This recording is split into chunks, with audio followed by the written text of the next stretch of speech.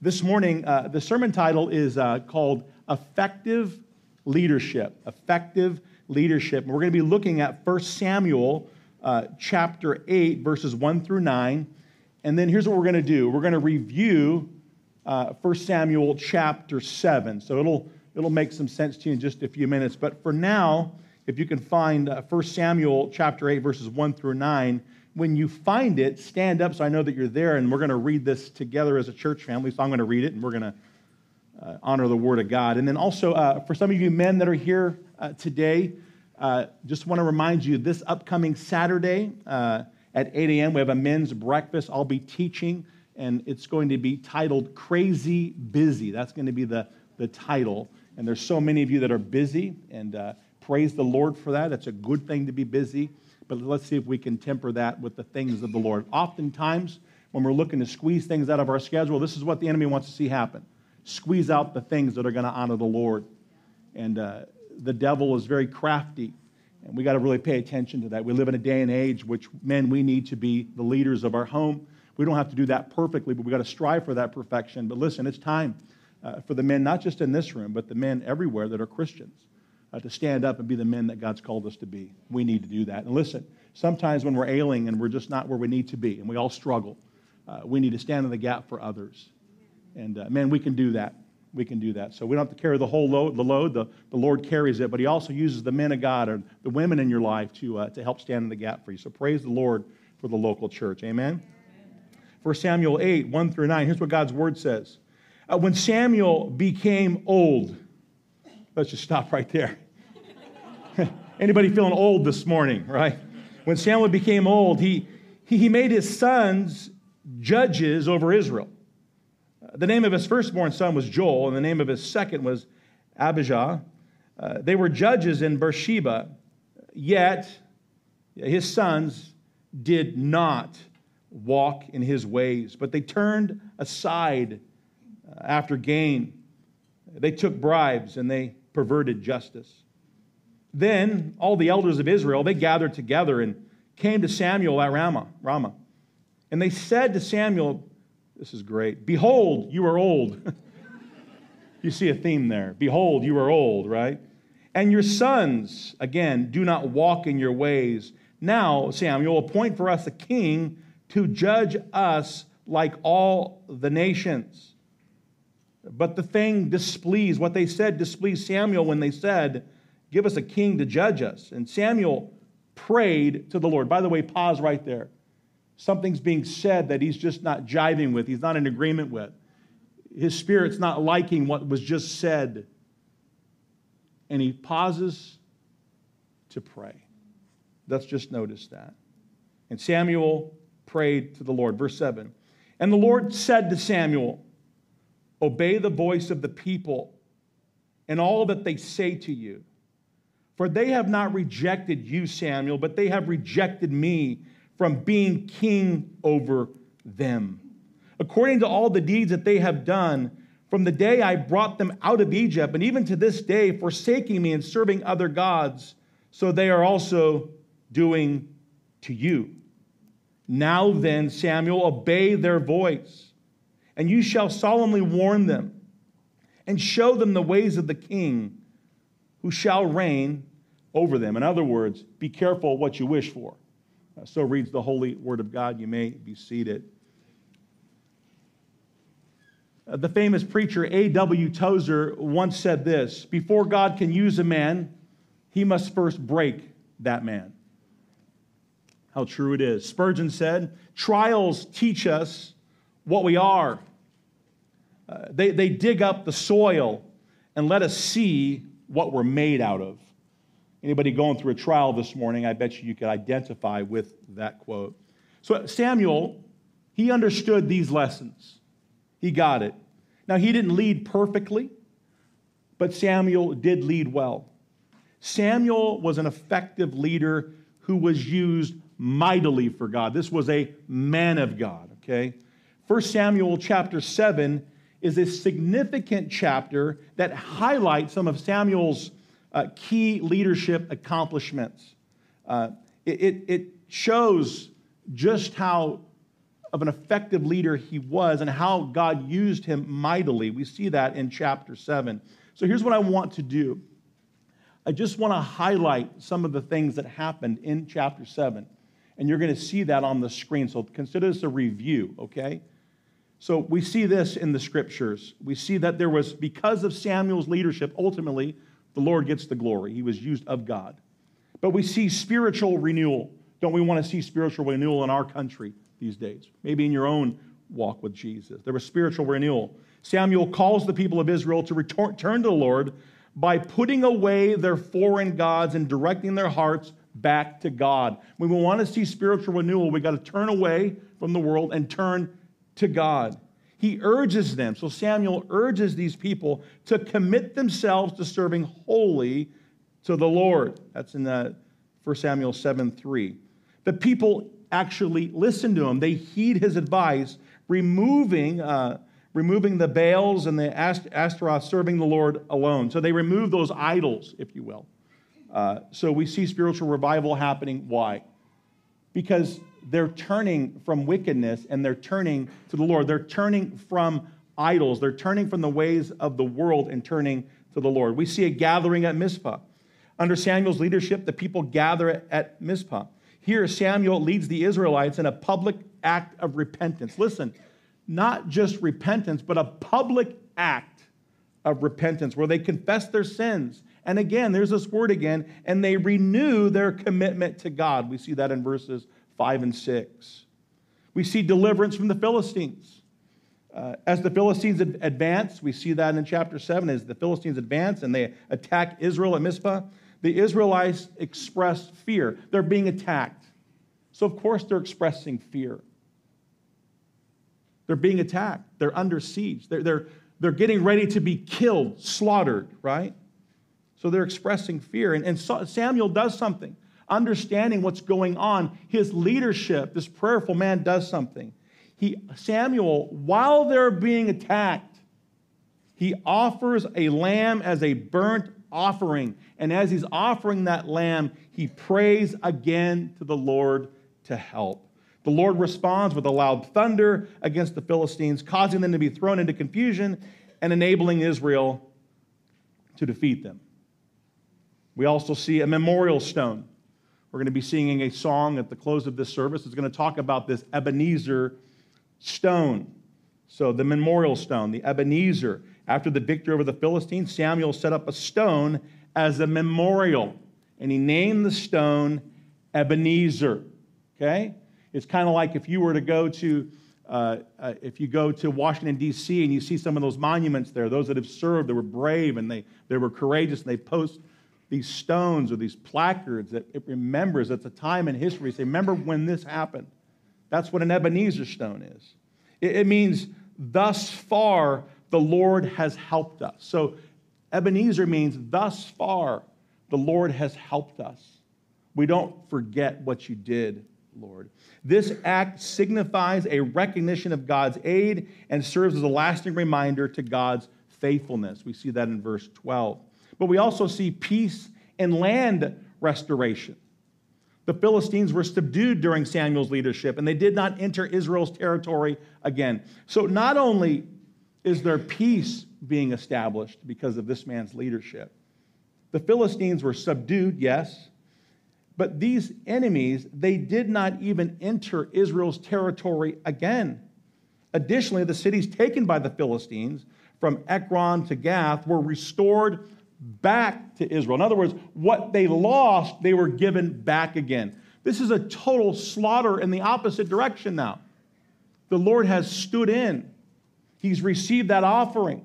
He's received the prayers of Samuel and the people. There was peace between Israel and the Amorites as well. We also see the judicial circuit. Samuel established a routine where he would travel from year to year to various cities like Bethel, Gilgal, Mizpah to judge Israel. That's what he did. He's a judge. This circuit ensured that justice was administered throughout the land. Don't you wish in the United States of America you had judges that would actually judge properly? Someone say amen.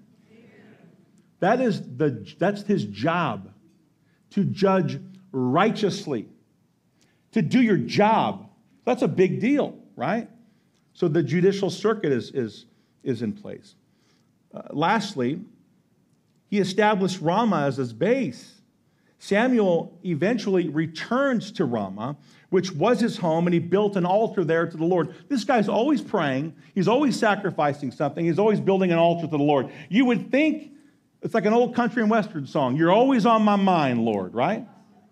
This guy's always thinking about something, and it's always the Lord. This not only signifies his personal devotion, but it also establishes Ramah as a significant religious and judicial center where they would worship the one true God. So in 1 Samuel chapter 7, Samuel's effective leadership is on full display for everyone to see. It's not questioned, it's evident. He successfully, Samuel does, guides Israel back to fidelity with God. That's one thing he does. The second thing he does is he secures the nation against external threats. And he ensures justice and governance throughout the land. Hey, this is a judge I'd vote for. That's what happens when you let God pick them. However, though Samuel led well, the sons of Samuel, his own two boys, they did not lead well. And the people, they wanted a king. They wanted a king. Now, I've broken this chapter down into 4 parts now that we're in chapter 8, and the outline should be on the screen. Here's how I broke it down. Verses 1 through 3 in chapter 8, Samuel's sons did not lead as well as he did. Verses 4 through 6, the elders asked for a king. And verses 7 and 8, Samuel resisted, but he went to the Lord in prayer. And then the last part of this chapter, of these verses here, in verse 9, the Lord answered, and he was to give them a king. And the Lord answered, and he was to give them a king. So let's start with the first, number 1 here. Samuel's sons did not lead as well as he did, verses 1 through 3. Let me read it again. When Samuel became old, he made his sons judges over Israel. The name of his firstborn son was Joel, and the name of his second, Abijah, and they were judges in Beersheba. Yet his sons did not walk in his ways, but they turned aside after gain. They took bribes, and they perverted justice. So Samuel now is an old man. He's old in years now. And Samson does something that's interesting. He appoints his own sons as judges.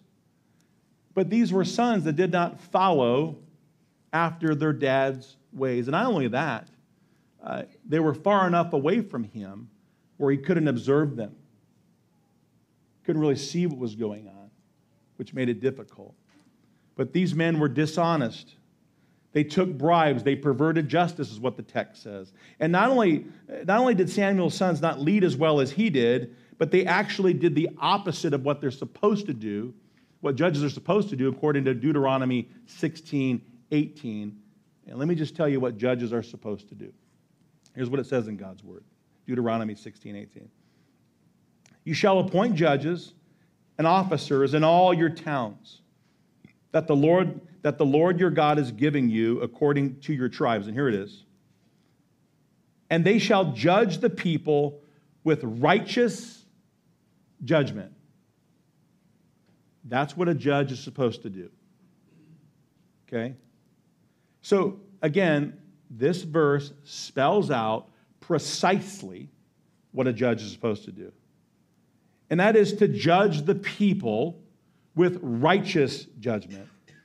But those appointed to be judges were also to ensure that Israel did not break their covenant with the Lord by engaging in idolatry. It was a much bigger game. It was a much bigger deal. You see, Samuel's sons, yes, were corrupted. Yes, his sons were on the take, just like politicians are in many areas today in the United States of America, and I'm being very kind. They could be bought, okay? So I think that's important for us to think about.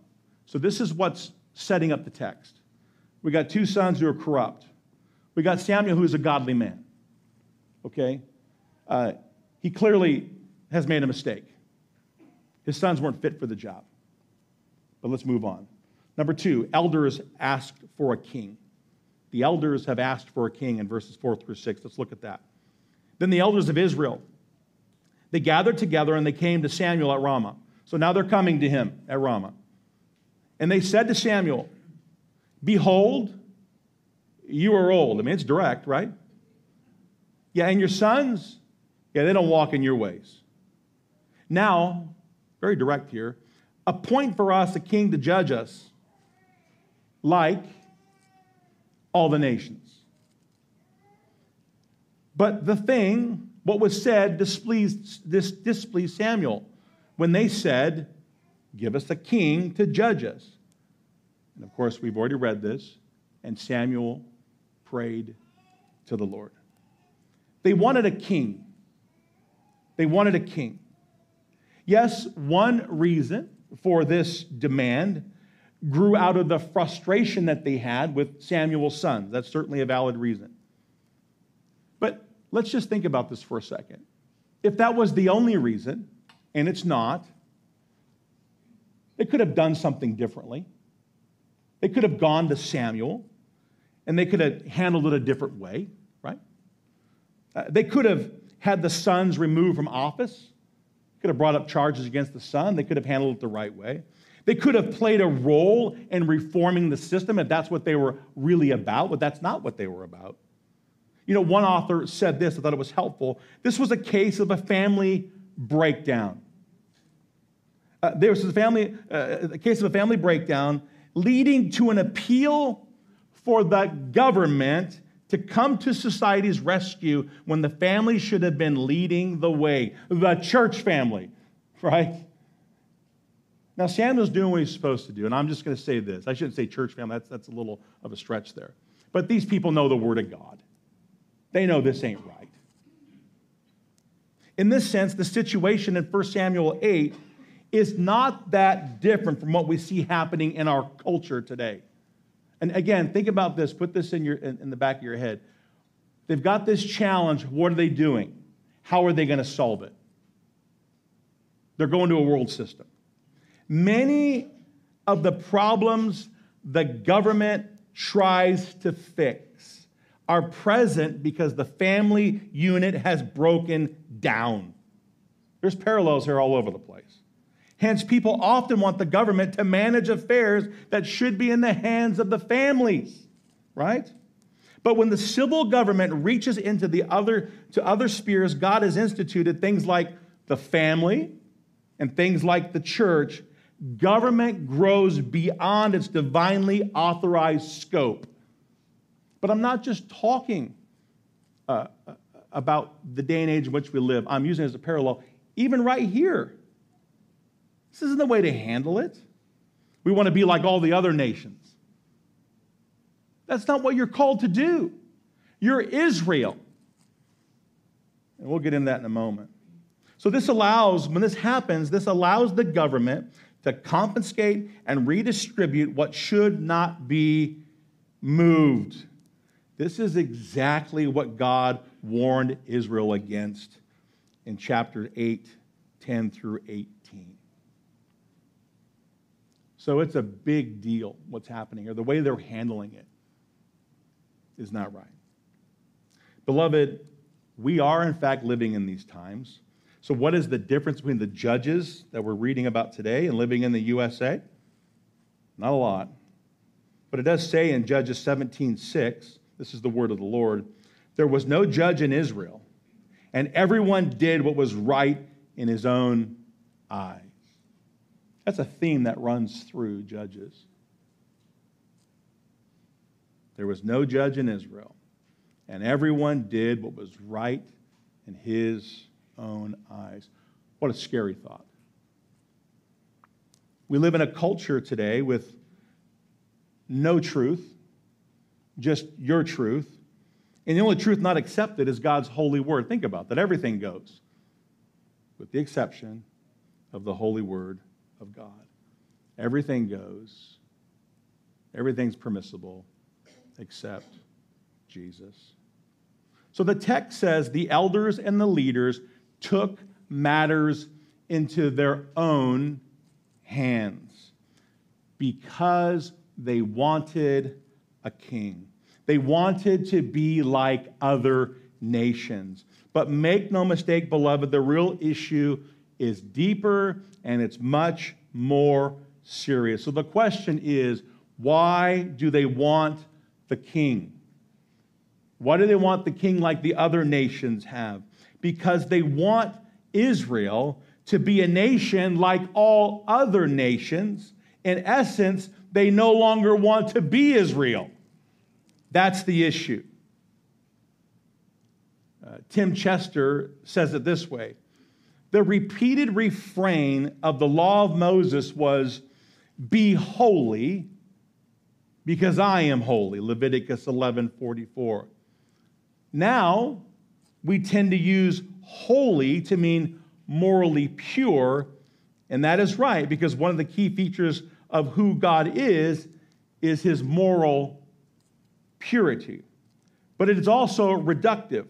Originally, the word holy meant, listen, originally the word holy meant distinct or set apart. We might say unlike other things, right?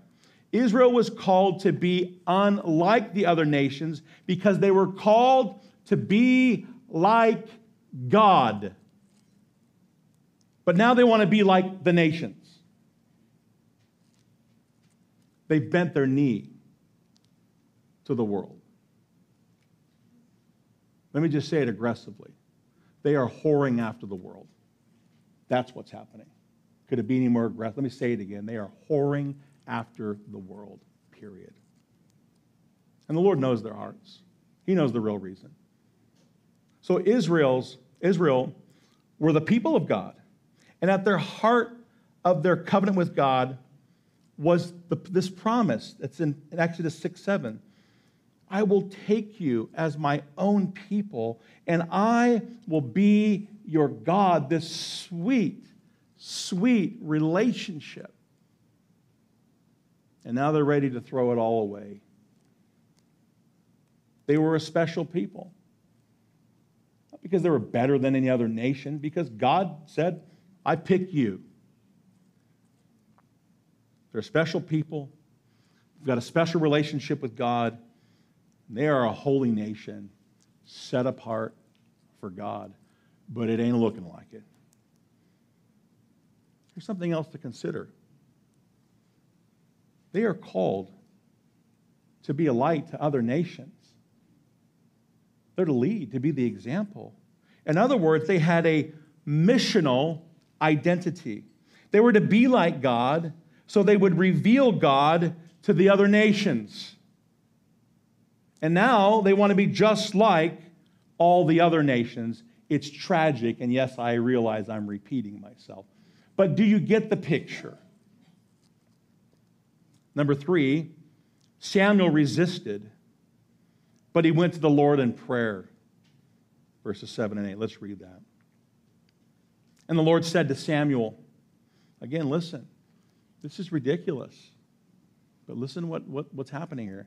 And the Lord said to Samuel, obey the voice of the people. And by the way, if it doesn't sound right, just know the Lord always makes it right. Obey the voice of the people, Samuel, and all that they say to you. For they have not rejected you, Samuel. They have rejected me from being king over them. Let me ask you a question. Have you rejected the Lord being king over your life? Have you surrendered some and not all? That's idolatry. Verse 8, according to all the deeds that they have done from the day I brought them out of Egypt, even to this day, forsaking me and serving other gods, so they are also doing to you. I bet you Samuel was probably shocked at this response that the Lord gave him, but I don't know. Maybe he was even speechless. Samuel, again, as I reiterate, is a faithful man. He's a godly man. He knows God. He knows the character of God. He knows the attributes of God. He knew this request had to place the people on shaky ground with the Lord. He knew that. Interesting, though. Even though he did not understand it, Samuel, he still obeys. Do you obey when you don't understand God? You see, Samuel is all too human. He also was probably thinking about at least one other thing, that how he labored in prayer for these people for decades. My goodness, chapter 7 that I just got done reading, the highlights of that, they literally are a highlight reel of Samuel's leadership. I mean, if there was ESPN, this would go on the highlight reel, right? This is a faithful man. He labored, he loved, he cared, he shepherded these people. Remember, he interceded for them. He mediates between God and them. He builds an altar and sacrifices to God on their behalf. And there was much victory. And now they've turned. And they're saying, Samuel, we don't really want you. Samuel takes that personal. But the Lord steps in and says, it's not about you. It's about me. Now, it doesn't mean they didn't want Samuel. They didn't want Samuel. But the Lord is saying it's bigger picture. They don't want me. You represent me. They don't want me. You're my mouthpiece. They don't want you. Because they don't want me. Samuel did great things. He built quite a resume, but he's old, and it's time for a change. Let me give this to you. It's helpful. Even though leaders and nations change, the Lord's purpose always moves forward. Don't freak out on election this year. Don't freak out. You guys understand that the Lord is sovereign? It's going to be okay. Don't get caught up in that. Yeah, you should vote. You should vote your conscience. You should vote biblically. You should do that. But whatever happens, you just move forward and honor God. I say this often, and I know people hate it, but I'm going to say it anyways. Some people know more about what's going on TV from their favorite news commentators than they know what's going on in their own families. They spend more time watching television and getting all worked up than they are in their own word. How can we make war against those things that are ugly in this world if what's coming into our mind is just a good dose of conservative news? It's okay to know what's going on. My goodness. I wake up in the morning, I listen to one of my routines is I listen to Al Mohler. It's a Christian worldview perspective, what's going on in the world. I need to find out what's going on. But I have to keep it to a minimum, you see. I can't be having 3 hours of stuff going on in the news and then 30 minutes with the Lord. That's just not a good ratio. And I don't know what your ratio is, and I don't want to be legalistic. But here's what I do want. Man, we need more people to just get more of God's word into them so it's going to flow out of them. We talk, especially as Christians, and we talk so much about, I can't believe they they're kicking Christ out of school, and we can't even pray in schools. Listen, church, we don't pray in the church.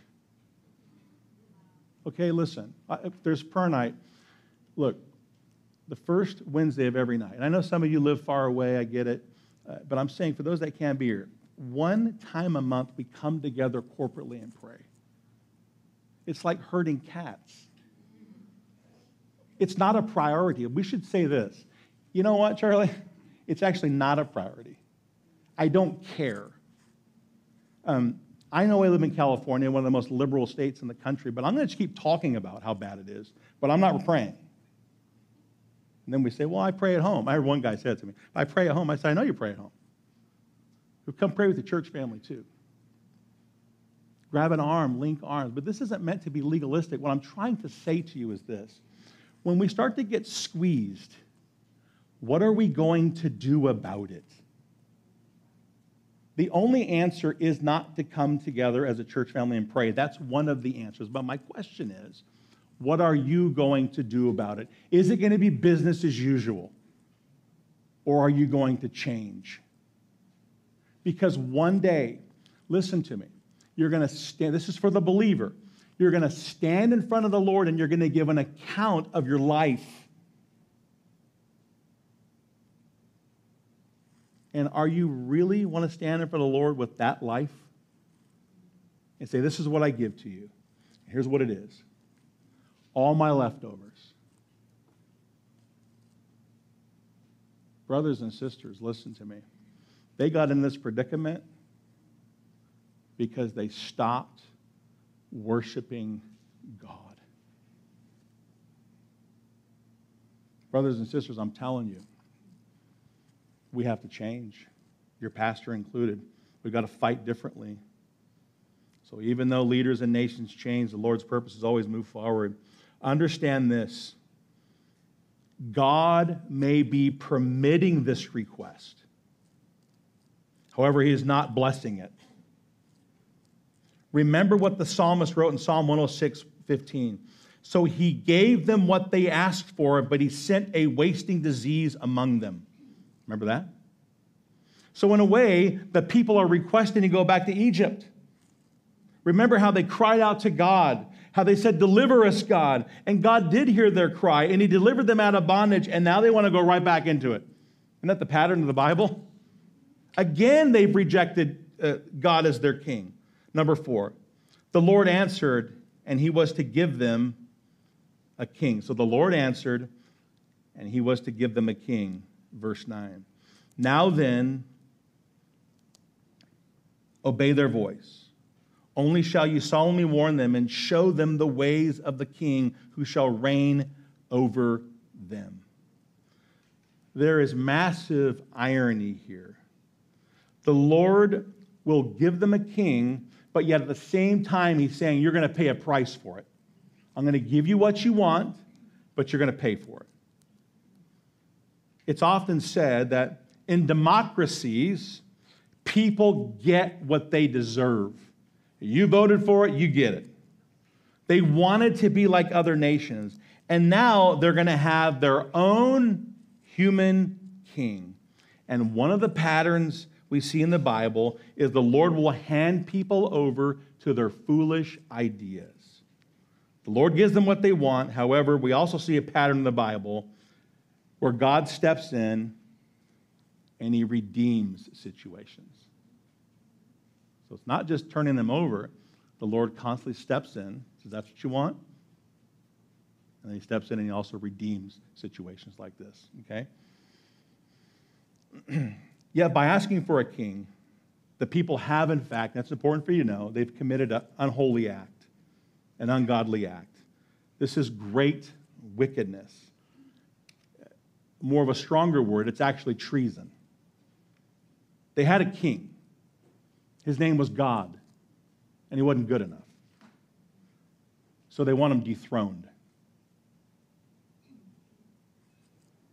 Beloved, here's a question that I have, and you're probably thinking it. Why doesn't God just wipe them out? Well, the Bible gives us the answer in 1 Samuel 12:22. For the Lord will not forsake his people for his great name's sake. That's why. God, the God who saves us, keeps us. The God who will, this Lord that we serve, when he starts a work in us, he will finish it. He is a restoring God. He pursues us. But sometimes we have to pay a price, don't we? So what's happening? ultimately, when this happens, this is grace being shown.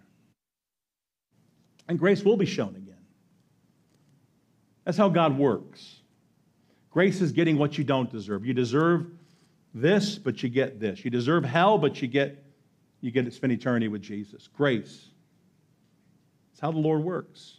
Our wickedness, our rebellion is grafted into his perfect plan of redemption. Again, the gracious Lord provides a way of escape through the cross and the sacrifice of a king, Jesus. That's foreshadowing.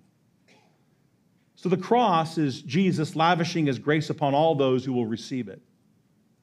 Why would anyone rather have a king of this world who only takes from us when we can have a king who only gives to us?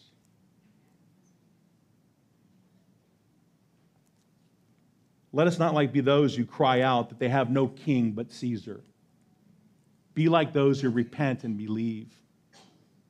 Let us be a people who have a tendency to resist and do what the Lord tells us to do. That's what Samuel did. Effective leadership is best described this way: that there is no greater love than this, than he who would lay his life down for his friends. And that's what Jesus did for us. So we look at this passage, and we've got more to go. We're going to just pause here, but effective leadership is what? It's stopping to pray. It's stopping and saying, Lord, I'm in trouble. Would you help me? Lord, my brothers and sisters are in trouble. Our country's in trouble. I guess one of the things I want to drill home to you is this: doing what we've always been doing may not be the answer. How about we look at what God's word says, and let's do that. But let's not do that as solo individuals. Let's do that as a church family. So what's going to happen in just a few moments, we're going to have our prayer team up here, and we're going to have people up here ready to pray for you. And maybe there was something that hits you today, and you say, I really want to pray for that. That ministered to me. I need to pray about that. Or maybe there's a son or a daughter, or there's somebody that you want to pray for. Maybe it's a school teacher that has been just getting their butts kicked with all this crazy curriculum. I don't know what it is. Maybe you don't know Jesus Christ as your Lord and Savior. Maybe you want to obey God with believer's baptism. I don't know. I'm just telling you, there's going to be people up here ready to pray for you. But grab this. What did you learn today? And what are you going to do about it? What did you learn? What are you going to do about it? Here's another way to say it. How are you going to apply what you learned today? And can you do it today? Because that's what changes people. It's not hearing the word. It's responding to the word. Let us be those people. And listen, church, I'm with you. I'm not speaking at you. I'm speaking with you. Right? Let's turn some things around. So let's be grateful.